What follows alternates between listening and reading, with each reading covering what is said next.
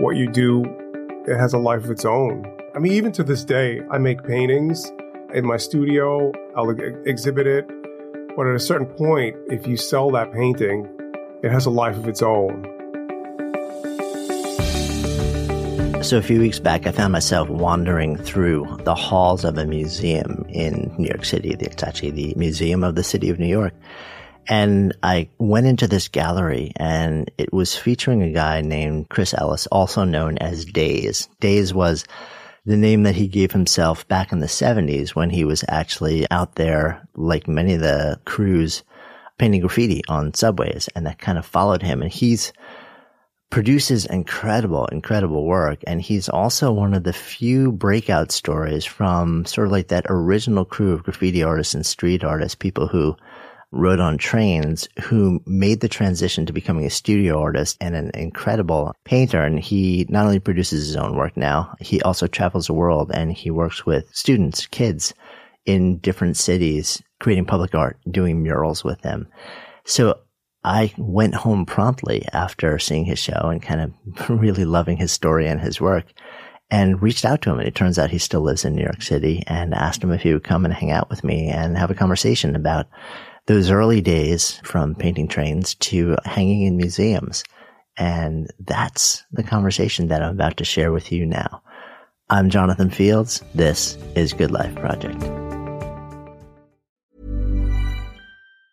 Mom deserves the best, and there's no better place to shop for Mother's Day than Whole Foods Market. They're your destination for unbeatable savings, from premium gifts to show-stopping flowers and irresistible desserts. Start by saving 33% with Prime on all body care and candles. Then get a 15-stem bunch of tulips for just $9.99 each with Prime. Round out Mom's menu with festive rosé, irresistible berry chantilly cake, and more special treats. Come celebrate Mother's Day at Whole Foods Market. A lot can happen in the next 3 years. Like a chatbot may be your new best friend. But what won't change? Needing health insurance. United Healthcare Tri-Term Medical Plans are available for these changing times.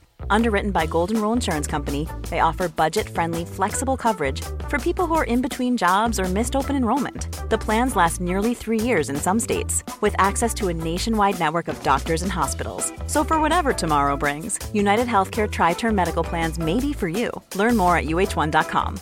Hey, Dave. Yeah, Randy. Since we founded Bombas, we've always said our socks, underwear, and T-shirts are super soft. Any new ideas? Maybe sublimely soft. Or disgustingly cozy. Wait, what? I got it. Bombas. Absurdly comfortable essentials for yourself and for those facing homelessness. Because one purchased equals one donated. Wow, did we just write an ad?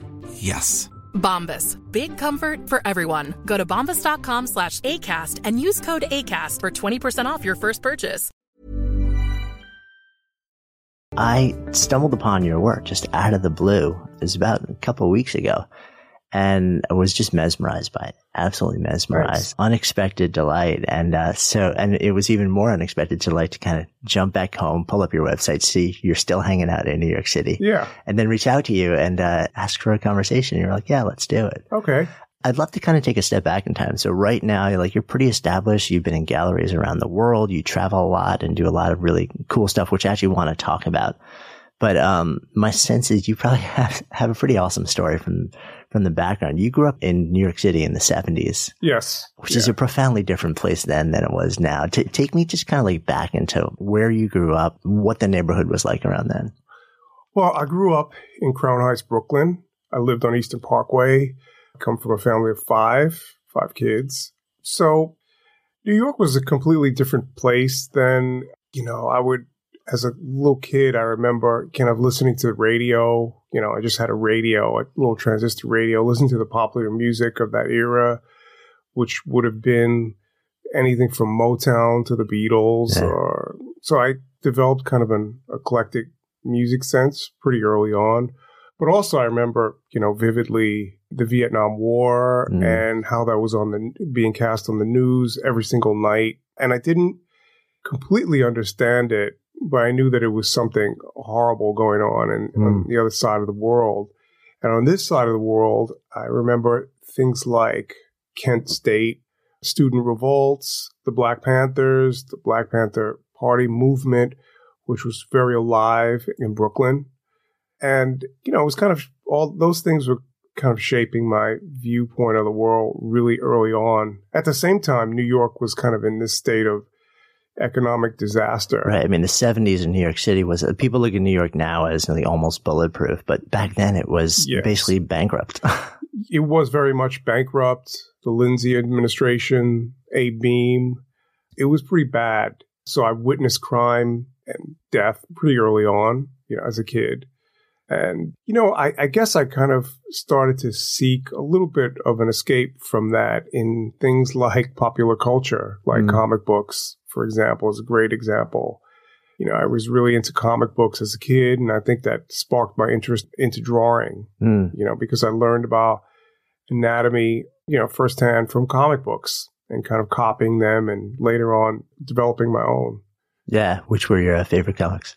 I think a pivotal turning point for me was discovering Mad Magazine. Of course. And the relative, I knew a little bit about it, but I had a cousin that got me a subscription and I really loved it. I really anticipated getting Mad Magazine every month in the mail. Yeah. So that was a big deal, a huge influence on me, as well as kind of Marvel Comics and DC Comics and things of that era. But Mad Magazine was a big deal. Yeah. And Mad, I mean, it wasn't just the drawing, but Mad was, there was a political viewpoint. There was, in a very subtle way, that had a political commentary, you know, that really spoke about the times, whether it was the 60s, 70s, and still to this day. But I also liked the satirical point of view of the movies that they covered. It was great. Yeah. So were you brought up in a household where there was art in the house, or was that really sort of like your introduction to starting to play with that side of who you were? No, we really didn't have art hanging in the house. I think my mom had this like Renoir copy that I didn't have an idea who it was, and she told us all it was her. That's great. So that was about it, you know, as far as art in the house. But I had comic books, so that would take me to another place, and I was grateful for that. So from there, where do you start to get the bug to make this a bigger part of what you're doing? Well, you know, as I got older, I became kind of the class artist, which was it was a cool thing, you know, but drawing was still kind of a little bit of a sideline, but I knew I wanted to do it more. So right before high school, started thinking about what I was going to do with my life a little bit and what direction I was going to take. And I looked at all these schools, you know, that were available. There was automotive high school. You know, there were these different high schools around, and none of them really interested me at all. But then I heard about like the High School of Art and Design in Manhattan. And I thought, wow, I would really love to go there. So, you know, back then I don't know how it is now, but back then you had to submit a portfolio. And really, it was just kind of a drawing. Then it was like a sketch pad with different examples. And my mom helped me to prepare for that. And I submitted it and I got in. Yeah. Did your mom have any sort of a lens on, you know, like you should do something more professional, or like the arts are good? I think like a lot of parents, you know, they don't really understand how you're going to make a living from that. Yeah. And so, I mean, to this day, that's the struggle for so many people. Yeah. So I wasn't really the best student, you know, even though I really loved reading. I wasn't the best student for whatever reason. But I really liked art and I wanted to pursue that. You know, at the same time, I was kind of discovering the subways and that whole culture as an outsider. Yeah. Completely as an observer. So, take me deeper into that, because especially like, and it's funny, you know, and I think I shared with you when I reached out to you, I had grown up just outside of the city and being a similar age. You know, I remember coming in and seeing, you know, like every subway car was just at one point, it felt like it was just wall to wall graffiti. But I knew nothing of the culture and like, you know, the different boroughs and the rivalries and stuff. Like, take me a little bit into what was actually going on and the culture around this. Well, about 1973, 1974, I started noticing it, you know, first on a neighborhood level and then on the subways, because I would take the subway every day back and forth from school. But I didn't really, because gang culture was still so prevalent in New York, I thought somehow it was associated with that. because gangs did mark off their territory with graffiti. So I kind of, in the beginning, I kind of thought it had something to do with that.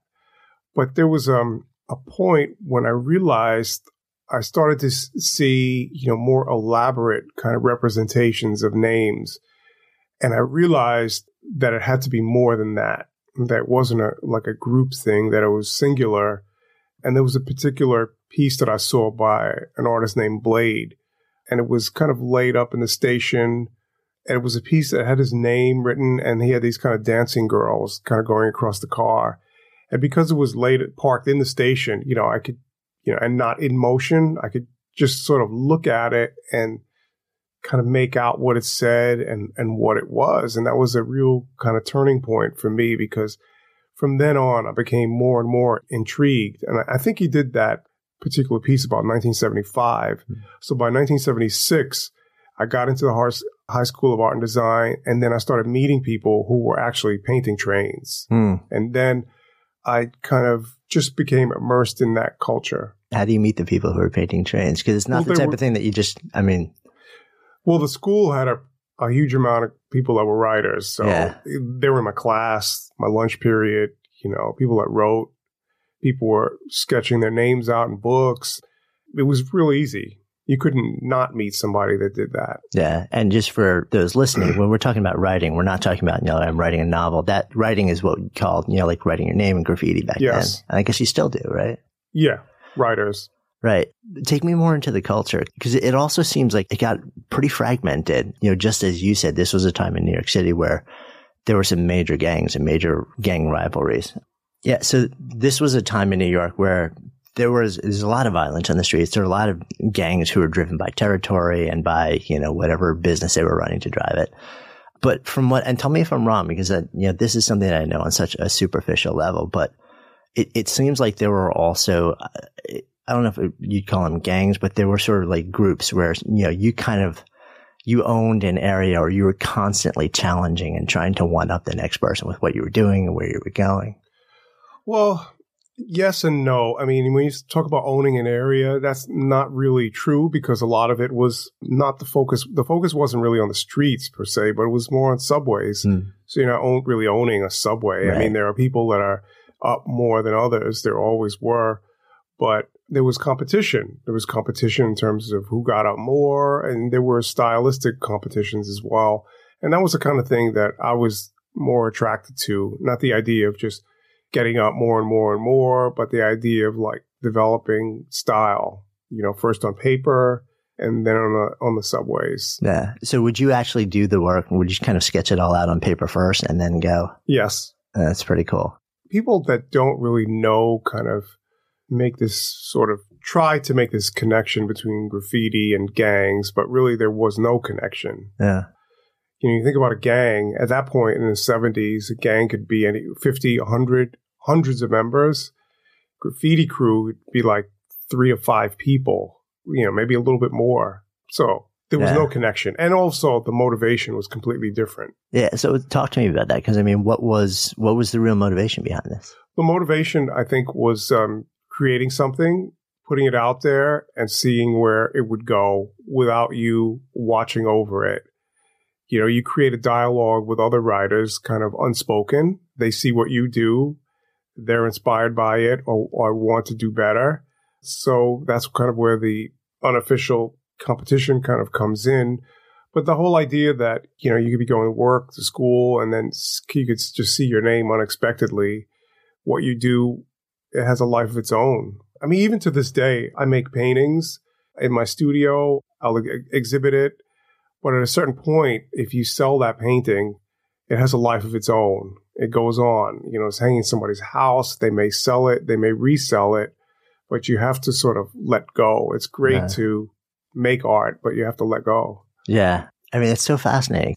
The idea that it's sort of like, it's almost like you're creating messages to be sent around for other. It's like you're having a conversation back and forth to a certain extent, but on trains. Right. Which is kind of a cool concept. So while you guys are doing this, and there's a lot of artistic expression, a lot of fun, and a lot of sort of like seeing your stuff go around, at the same time, the city was not welcoming of what you guys considered art. Well, I don't think the city was so welcoming, period. Yeah. Well, at that time, right. True enough. Yeah, True enough. it wasn't too welcoming, period. It was not, I wouldn't say a tourist-friendly place as it is now, and it had way more of an edge. But having said that, it was much more of a do-it-yourself culture. You don't have any money. You're not going to get any funding. All right, what are you going to do? So you have to create your own fun. And that could begin on the streets, little street games that kids have, or it could go as far as music. It could go in any direction. But that's sort of the climate of what was happening in New York. Yeah. And then at some point, I guess Giuliani comes in and basically decides, okay, these guys are the criminals we're going to focus on. He kind of puts a label, on all the people that are doing street art and graffiti and makes it almost like this major mission. Well, even before Giuliani, there was was Koch. it earlier than that? Well, yeah, that's right. It really there did was start, Koch right? who hated it and always hated it. After that, it was Giuliani who hated it and hated any kind of street art. He hated people that were selling paintings on the street. Oh, that's right. Up by the museum, I remember there was a thing. He tried to take them to court and lost. And yeah, at some point he had his own gallery show, which I thought was hilarious. One size fits all seems like a good idea for clothes until you try them on. Same goes for healthcare. That's why United Healthcare offers flexible, budget-friendly coverage for medical, vision, dental, and more. Learn more at uh1.com. Hey, it's Ryan Reynolds, and I'm here with Keith, co-star of my upcoming film, If, only in theaters May 17th. Do you want to tell people the big news?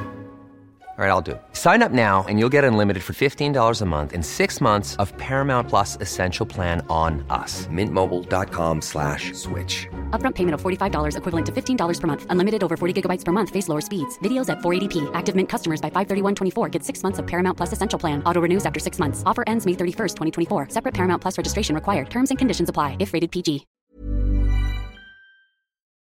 Good Life Project is sponsored by Lexus GX. So have you ever owned something that inspired you to just up your game? For me, it was this high-end mountain bike. I love the ultralight frame, the suspension, the precision gearing, and I realized it deserved to be ridden to its full potential. So I started training harder so I could experience the joy it could give back to me. And it paid off. That bike helped me discover just new levels of performance and straight up joy. When we own exceptional things, they inspire us to do exceptional things. The all-new Lexus GX has an exceptional capability that will have you seeing possibilities you never knew existed. Its advanced technology and luxurious interior mean that wherever you go, you'll never go without. Imagine tackling rugged landscapes with the available 33-inch all-terrain tires and multi-terrain select, then unwinding with the available front-row massaging seats. This is a vehicle that inspires you to go further, to live up to its full potential. So why settle? Live up to the all-new Lexus GX. Luxury beyond limits. Experience amazing at your Lexus dealer.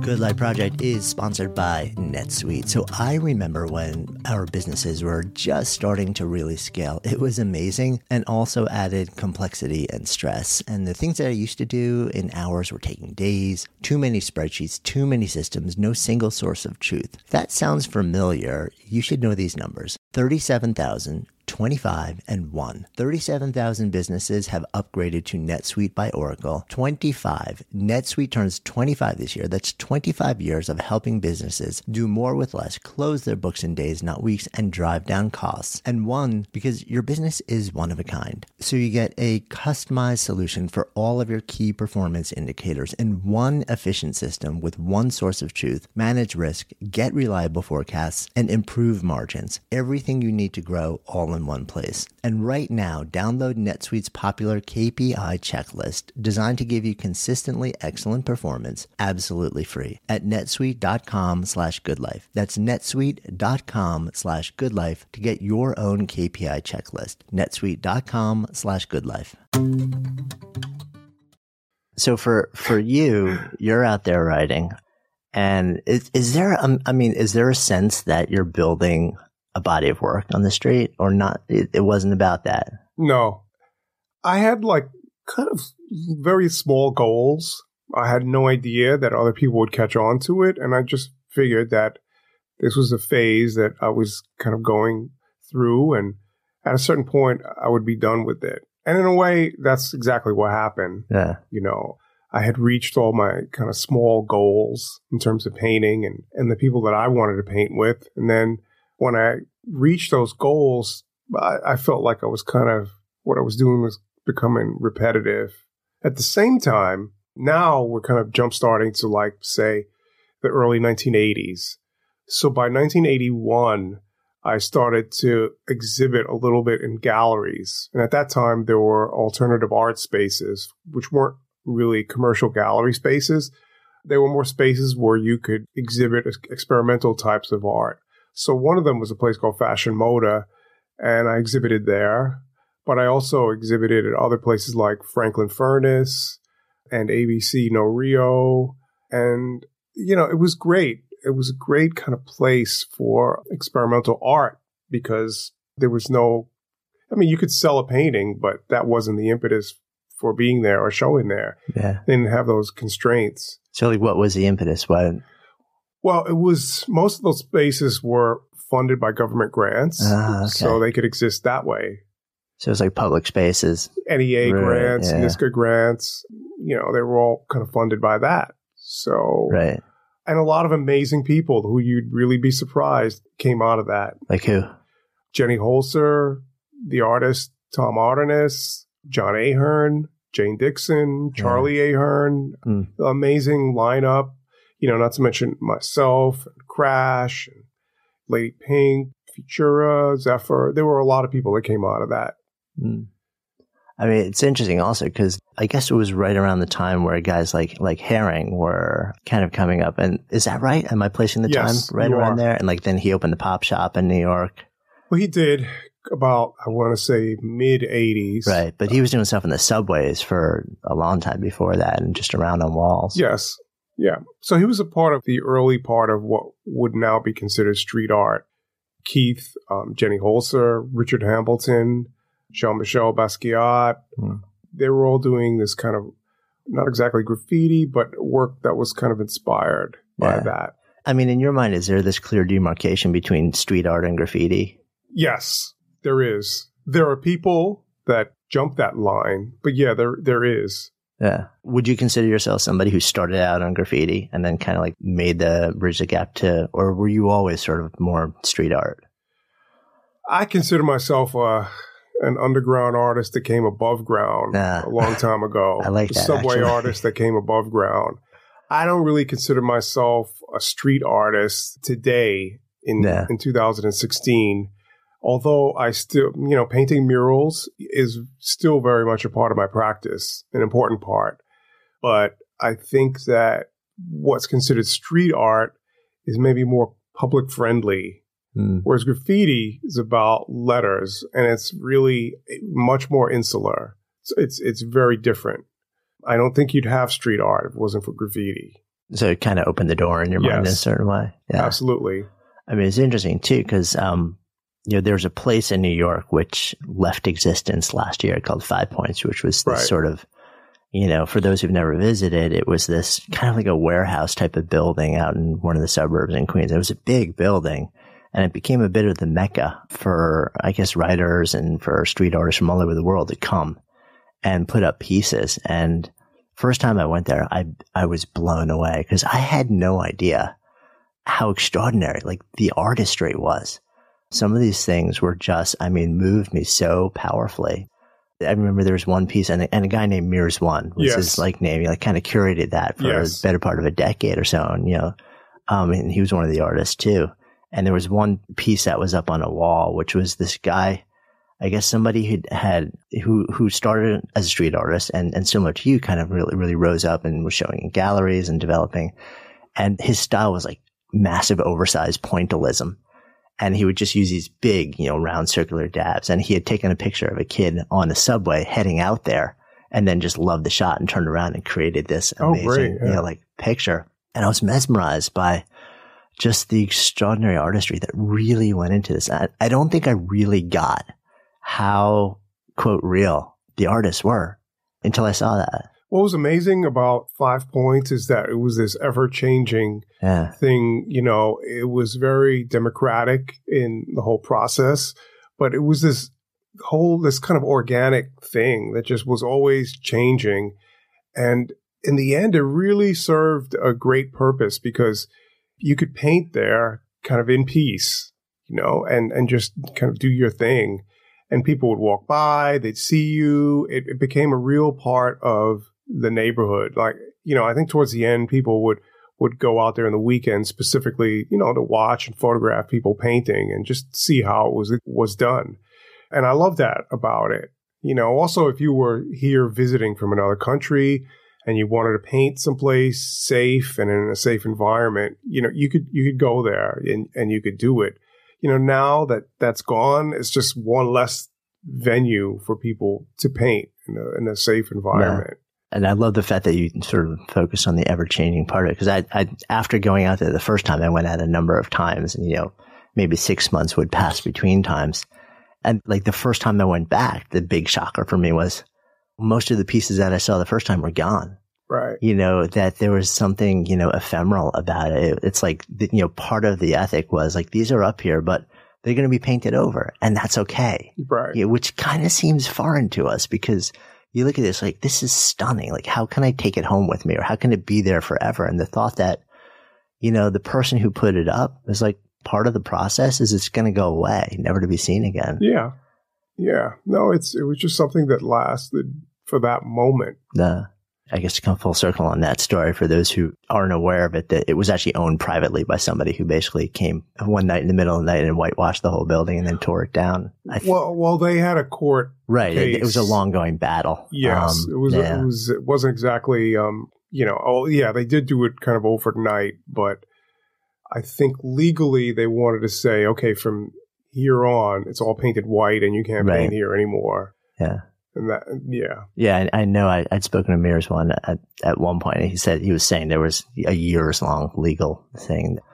But in any event, that was my real first exposure to the fact that, wow, there's stunning stuff that's coming out of this culture. And it wasn't just people who were tagging and just sort of like doing things. So when you start to make the transition from working in the street to the public art places, in your mind, is this a career that you're building, or are you just kind of rolling with where your heart's taking you? A little bit of both. I never got into kind of painting trains or murals as a career move. Unlike now, some people do. But at that point, I didn't. I just started kind of making paintings, and I thought, I like this. This is a new medium.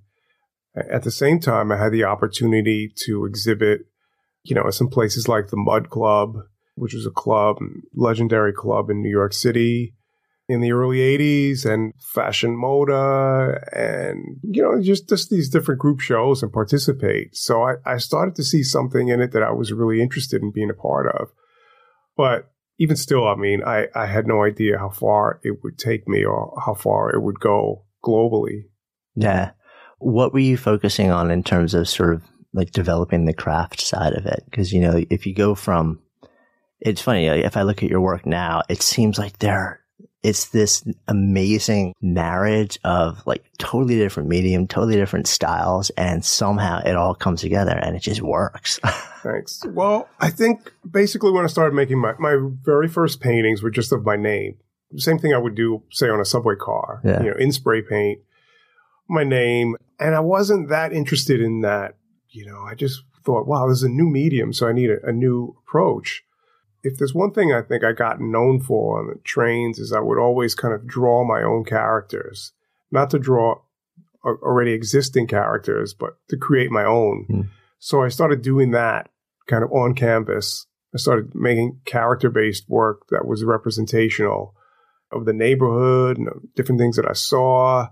And I thought, wow, that's really interesting. That's where I want to go with this. Yeah. So early on, I was doing this character-based representational work in spray paint on canvas, but I also used acrylic paint for small-scale things.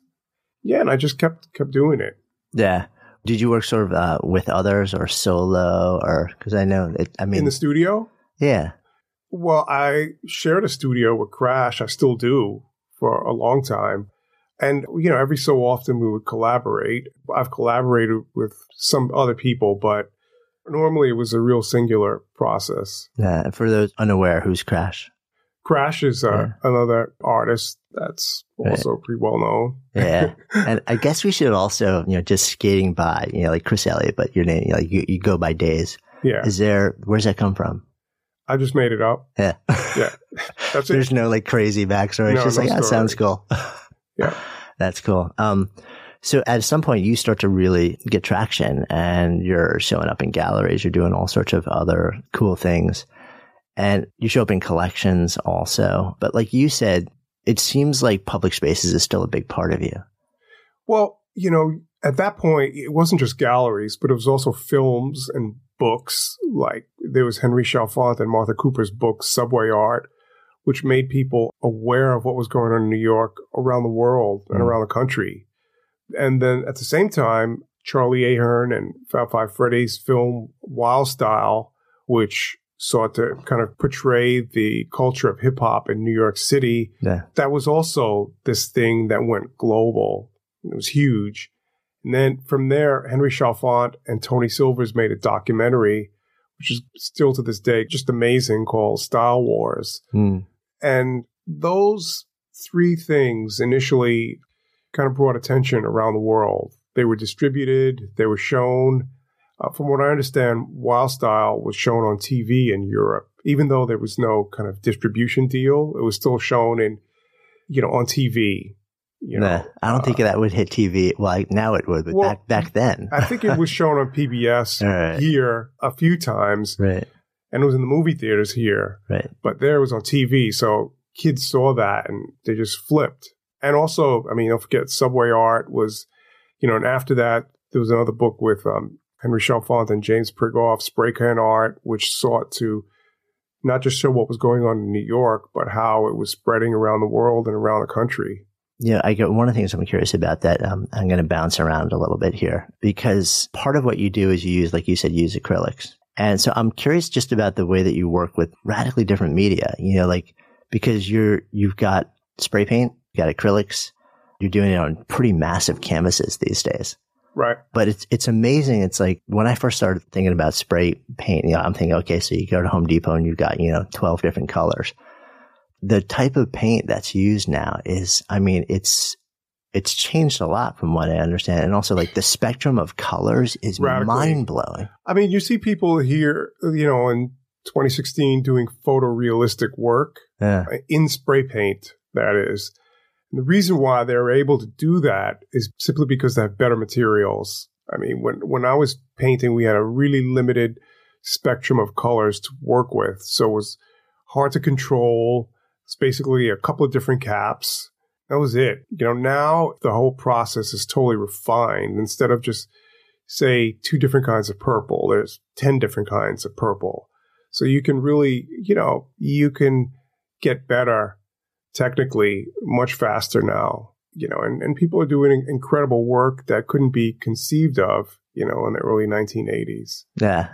It was interesting. I had one of my trips out to Five Points. I was watching somebody paint, and that was, I looked at his supplies, and there's, like you said, they're like 7 shades of purple and like all these like really beautiful gradations of colors. And I was kind of blown away, but I was watching him paint, and what was fascinating to me was this particular person was painting the way a trained artist would paint, not the way that the average person would paint, in terms of, he was painting in terms of sort of like light tones across a wide spectrum of the whole canvas. And then he would go with sort of like the next gradation of light or color.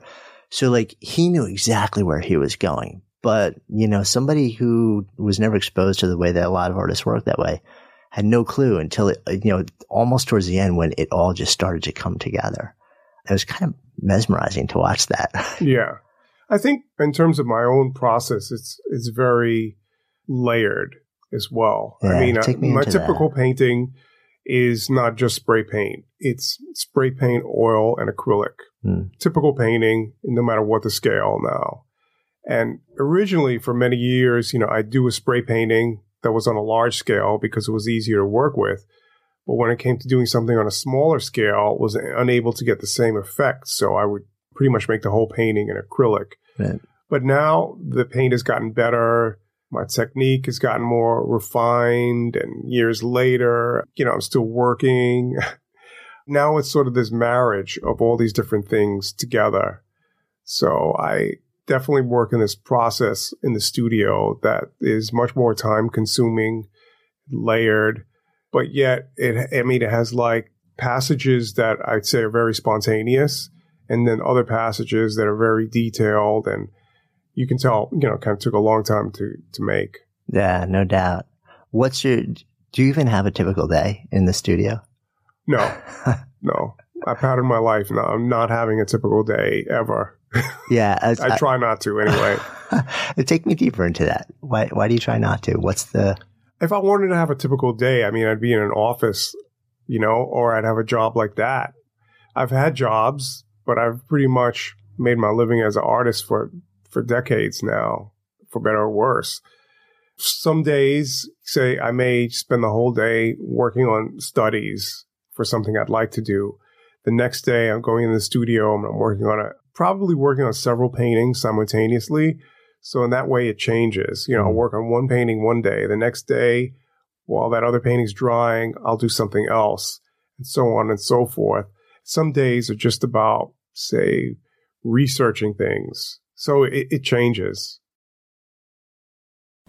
Good Life Project is sponsored by Lexus GX. So have you ever owned something that inspired you to just up your game? For me, it was this high-end mountain bike. I love the ultralight frame, the suspension, the precision gearing, and I realized it deserved to be ridden to its full potential. So I started training harder so I could experience the joy it could give back to me. And it paid off. That bike helped me discover just new levels of performance and straight up joy. When we own exceptional things, they inspire us to do exceptional things. The all-new Lexus GX has an exceptional capability that will have you seeing possibilities you never knew existed. Its advanced technology and luxurious interior mean that wherever you go, you'll never go without. Imagine tackling rugged landscapes with the available 33-inch all-terrain tires and multi-terrain select, then unwinding with the available front-row massaging seats. This is a vehicle that inspires you to go further, to live up to its full potential. So why settle? Live up to the all-new Lexus GX. Luxury beyond limits. Experience amazing at your Lexus dealer.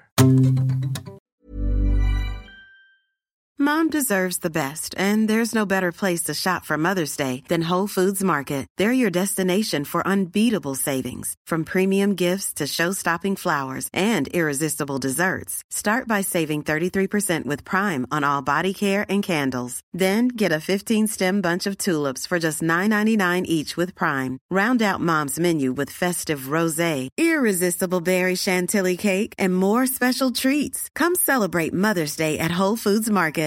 Imagine the softest sheets you've ever felt. Now imagine them getting even softer over time. That's what you'll feel with Boll & Branch's organic cotton sheets. In a recent customer survey, 96% replied that Boll & Branch sheets get softer with every wash. Start getting your best night's sleep in these sheets that get softer and softer for years to come. Try their sheets with a 30-night guarantee. Plus, get 15% off your first order at bollandbranch.com. Code BUTTERY. Exclusions apply. See site for details. Mom deserves the best, and there's no better place to shop for Mother's Day than Whole Foods Market. They're your destination for unbeatable savings, from premium gifts to show-stopping flowers and irresistible desserts. Start by saving 33% with Prime on all body care and candles. Then get a 15-stem bunch of tulips for just $9.99 each with Prime. Round out Mom's menu with festive rosé, irresistible berry chantilly cake, and more special treats. Come celebrate Mother's Day at Whole Foods Market. One of the awesome things about the work that I saw, the show that I saw of yours at the Museum of the City of New York, is it was set up around the room in kind of date order. Yes. So it spanned a few decades. And so it was amazing to see the evolution of your style, the evolution of the medium that you were working with, but also the subject matter. I mean, in the early days, it was like a lot of the work that you were doing was almost like a snapshot of everyday life. Right. Whereas for the last, looks like 2, 3, 4 years, the content is much more complex and overlapping of all sorts of different things. Well, the show at the Museum of the City of New York is not really meant to be a retrospective. It's more like a testament to my love affair with New York City as subject matter. So the earliest things in the show are directly from the museum's collection, right? Kind of showing where I began. Then after that, it's mid-1990s, and it's my Coney Island paintings. And it was the first real series that I took on as a series, subject matter to explore. After that, it's Times Square, Staten Island Ferry. And as you said, some of the paintings are kind of like snapshots of everyday life. And in that way, I was thinking about Edward Hopper. I look at Edward Hopper and I look at Reginald Marsh as two painters that are very different, but whose careers at some point overlapped. Reginald Marsh was really amazing for kind of capturing New York City in the 1930s and 40s. What it was like on the Bowery, the burlesque houses, Coney Island. He was capturing, but I feel that his work doesn't really transcend that moment the way Edward Hopper's paintings do. And his paintings to me are more about he's capturing this mood that people can look at decades later and they can kind of still feel this particular mood. And in some of my work, I'm striving for that as well, kind of creating a mood. That's a fascination of mine is, and it's going to be different for every person who creates, and I'm sure it evolves over time too, but what's really driving the work that you're doing at any given moment in time? Is it about just a deep need for personal expression? Is it about wanting to create something in someone else? And it's really, how do you balance those two? Well, it's a lot of both. I don't really think about, who's going to be looking at this afterward very much. It's more like the work that I create, particularly now in the studio, each piece, I try to put as much into it as I can, and I strive for it to be successful no matter what the scale, whether it's a study or whether it's a large-scale painting. And a lot of it is about creating a certain mood, and that mood can change. Some of the paintings are like looking at reflections in the glass. You'll see all these different layers that kind of come through simultaneously. And I like that. I also like it when people kind of have their own interpretations of the paintings too, and it's not so literal, like, okay, that's a painting of a police car or whatever, or a building. It's more than that. It's a scene. Yeah. It's a story. Some of the paintings do have this narrative. Yeah. It's funny. I get these flashes of art school teachers, telling the students in a class, this is what the artist was trying to convey, and this is the story they were trying to tell. I wonder if sometimes we think that we're we know exactly what was in the artist's head during this moment in time. Yeah, it's funny. In particular, I'll read, when you look at auction catalogs, if there's a multi-million-dollar painting there, they'll always have this sort of story kind of explaining this painting. And I'm thinking, who writes this stuff? Some of it is so, it's all well written, but it's so far off left field. It's really amazing. Especially somebody like Basquiat, who I knew and, saw create a lot of these hugely successful works and know what was going on behind the scenes. I'm reading this thing going, no way was it like that. Or did he have that in mind at all? Amazing. Yeah. I think it's just, we love to place ourselves in the minds of the creator and feel like in some way we know what they were thinking.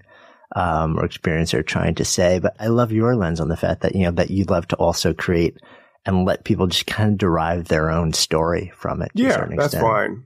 That's fine. Which also kind of goes along with your early ethic of you're putting the work out there and you have to let it go. Right. I've always had a really great work ethic. I was reading about, say, Lucian Freud or Francis Bacon. Both of those artists had incredible work ethics. Whatever was going on in their personal life, they always got up and they always painted, whether they had inspiration or not. They weren't waiting around, and their inspiration came as they worked. And I'm the same way. The more I work, the more inspiration kind of comes and the more ideas come. When I stop working, that's when, I'm just sort of in limbo. It's better to pick it up and kind of get moving. Talk to me more about what you think happens when you stop working and you go to that place you described as limbo. What's actually... Well, it becomes really frustrating, I think, because you have this sort of built up energy and you want to do something. So it's better just to kind of go into the studio and start to get busy. Part of what you also do is you travel around the world, and it seems like you have a certain affinity for working with kids. Right. Tell me a little bit about that and how that arose and what you're doing with it. Well, I didn't really have great experiences in school. Even in art school, I didn't. Art and design, the best thing that came out of that was being around other kids that were artists. So that was great. So I knew that like when I started to work with kids, on these mural projects and these mural workshops, I knew the type of teacher I wasn't going to be. Automatically, no matter where I'm working, I don't look at the kids as my assistants. I look at them more as my collaborators. And I look at their drawings, or I talk to them, and we have discussions before we start to actually work, and try to figure out, what they're interested in, where their head is at. And from there, we try to create a composition or an idea or a theme. And, sometimes when the group of kids is really big, I try to break them up into little groups so they could get used to the idea of collaborating and working as teams, but kind of come together all together in the end. So I look at myself as just this maybe art director in a way, more as a teacher. I mean, they're learning things from me, but I don't want to be so overbearing. I want them to be proud of the finished product. Yeah. And I mean, you have, and we'll link to this in the show notes, you have actually on your website some images of the walls that you've created with kids pretty much all over the world. Yes. Yeah. What do you get from that that's different from just doing your own work? That was something that came about accidentally, working with kids. Initially, it was just like a job, something I got paid for first couple of times, and they were offering a little fee. And I saw early on that it was, I had their attention. So that's half the battle right there. So I started to kind of develop these mural workshops and programs with kids. Most of them are kids from underprivileged backgrounds, but they can cross the complete economic spectrum. I've worked with kids, from really great financial means. But I realized that no matter what the situation was, it was kind of a win-win for everyone involved. The kids got something out of it. I did. The people who fund the projects get something out of it, and the parents do as well. And it's very rare that you can do some kind of project where everyone is getting something out of it. Yeah. What is it you feel like the kids get out of it, and what is it that you feel like you get out of it? Well, the kids are gaining experience. And as I said earlier, I'm not using them as my assistants. So I like them to walk away with a sense of ownership.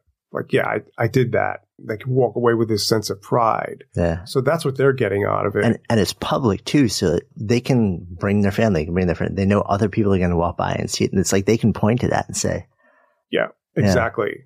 Yeah. And I'm getting something out of it too, obviously. I mean, I love that feeling. I mean, it's not something I do full time. Right. I get paid to do it. But, it's this kind of sense of gratification.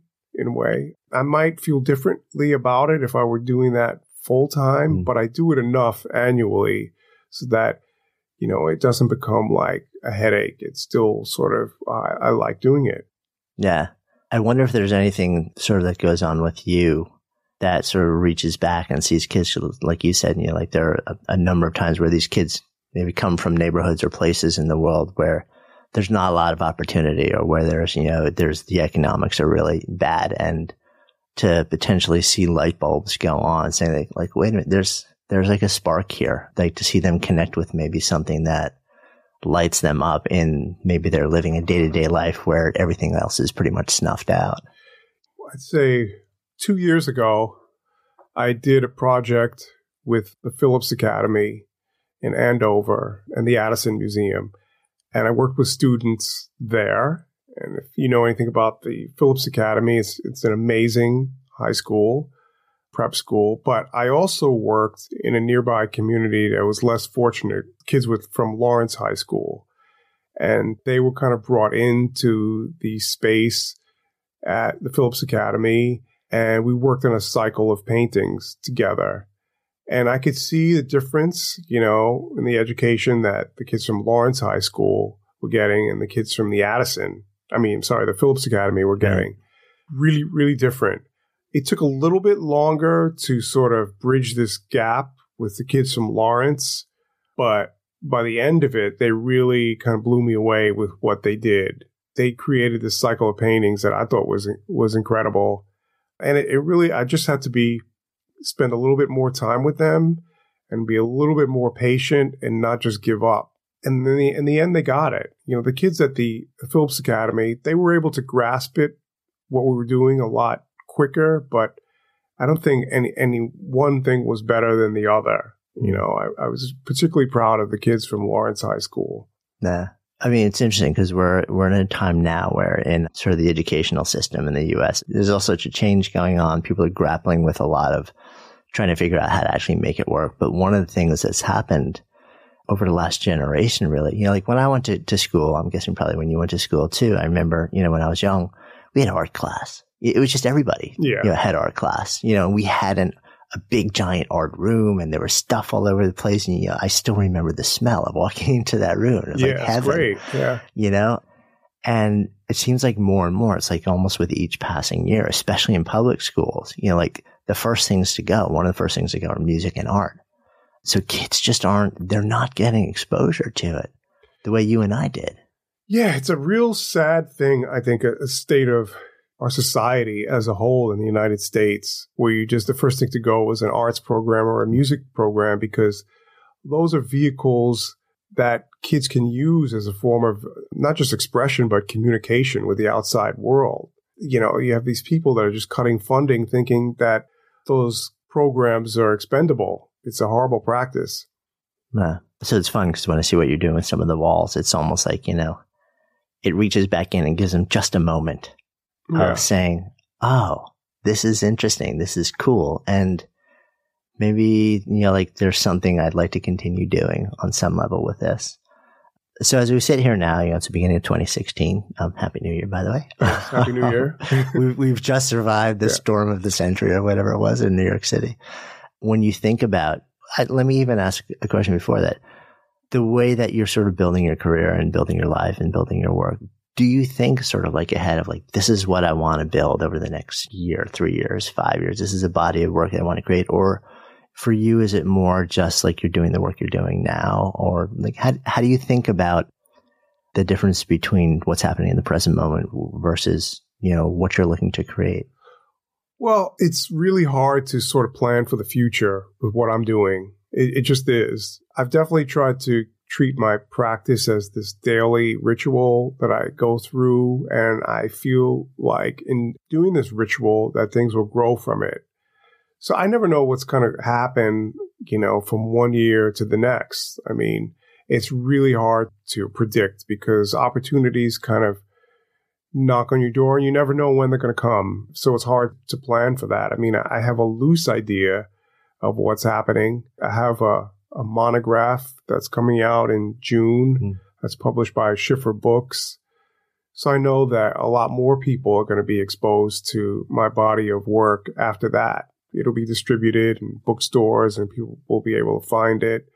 But, you know, you just kind of settle into the fact that this is what you do, whether it's working with kids on mural projects or making paintings in the studio for some exhibition in a gallery or a museum, whether in New York or some other part of the world, or working on your own mural projects. This is all kind of a part of what you do. That's it.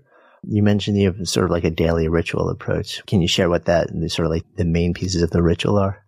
Well, I mean, I get up, really like stuff that's not that interesting. I'd be like office work, you know, answering emails and blah, blah, blah. I mean, you know, that stuff is just really not that interesting, or applying for something or, you know, whatever.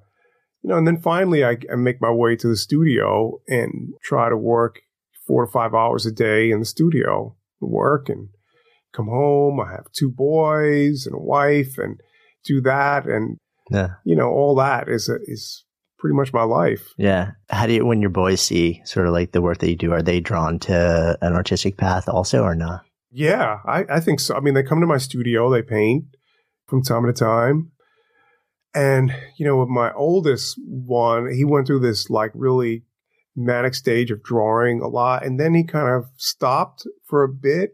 And now when he comes home, the first thing he wants to do is draw again. So I got him, both of them, sketch pads to kind of collect their drawings in, because we just had all these loose drawings all over the house. And he really loves doing that. So I encourage it. Yeah. I mean, it's interesting always, because you're kind of on the one hand, you're like, that's cool. You like it. And on the other hand too, I don't know how old your sons are, but kids reach a certain age where you don't want to tell them that's really good. You should do more of it, because then they're going to not do it because they feel like they're being told what to do. So I think as a parent, it's really interesting to figure out the best way to encourage it.